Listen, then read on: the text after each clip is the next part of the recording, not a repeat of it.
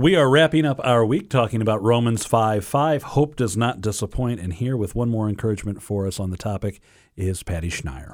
Well, in our hope, St. Bernard of Clairvaux told us to trust in Mary. And he has a beautiful prayer when we feel like we've lost hope, when we feel that we can't go on.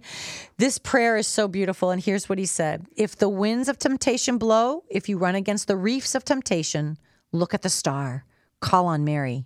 If the waves of pride, of ambition, or of envy are breaking over you, look at the star. Call on Mary. If anger, greed, or impurity are violently shaking the ship of your soul, turn to Mary. If you are dismayed at the thought of your sins, confounded by the ugliness of your conscience, fearful at the idea of judgment, and you begin to sink into the bottomless abyss of sadness or despair, think about Mary. When in danger, anguish, or in doubt, think about Mary. Invoke Mary.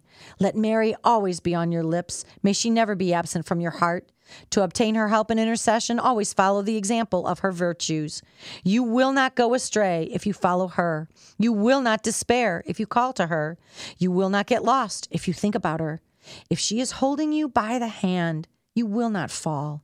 If she is protecting you, you have nothing to fear. You will not grow weary if she is your guide.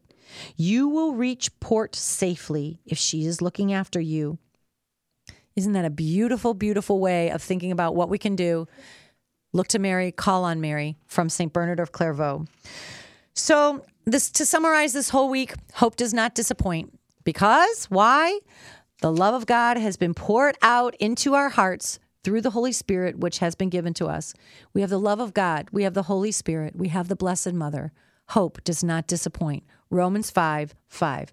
I hope that this has been an encouragement for you this week, that we've all memorized it and we've internalized it, because God does not want us to be anxious or have despair about anything at all.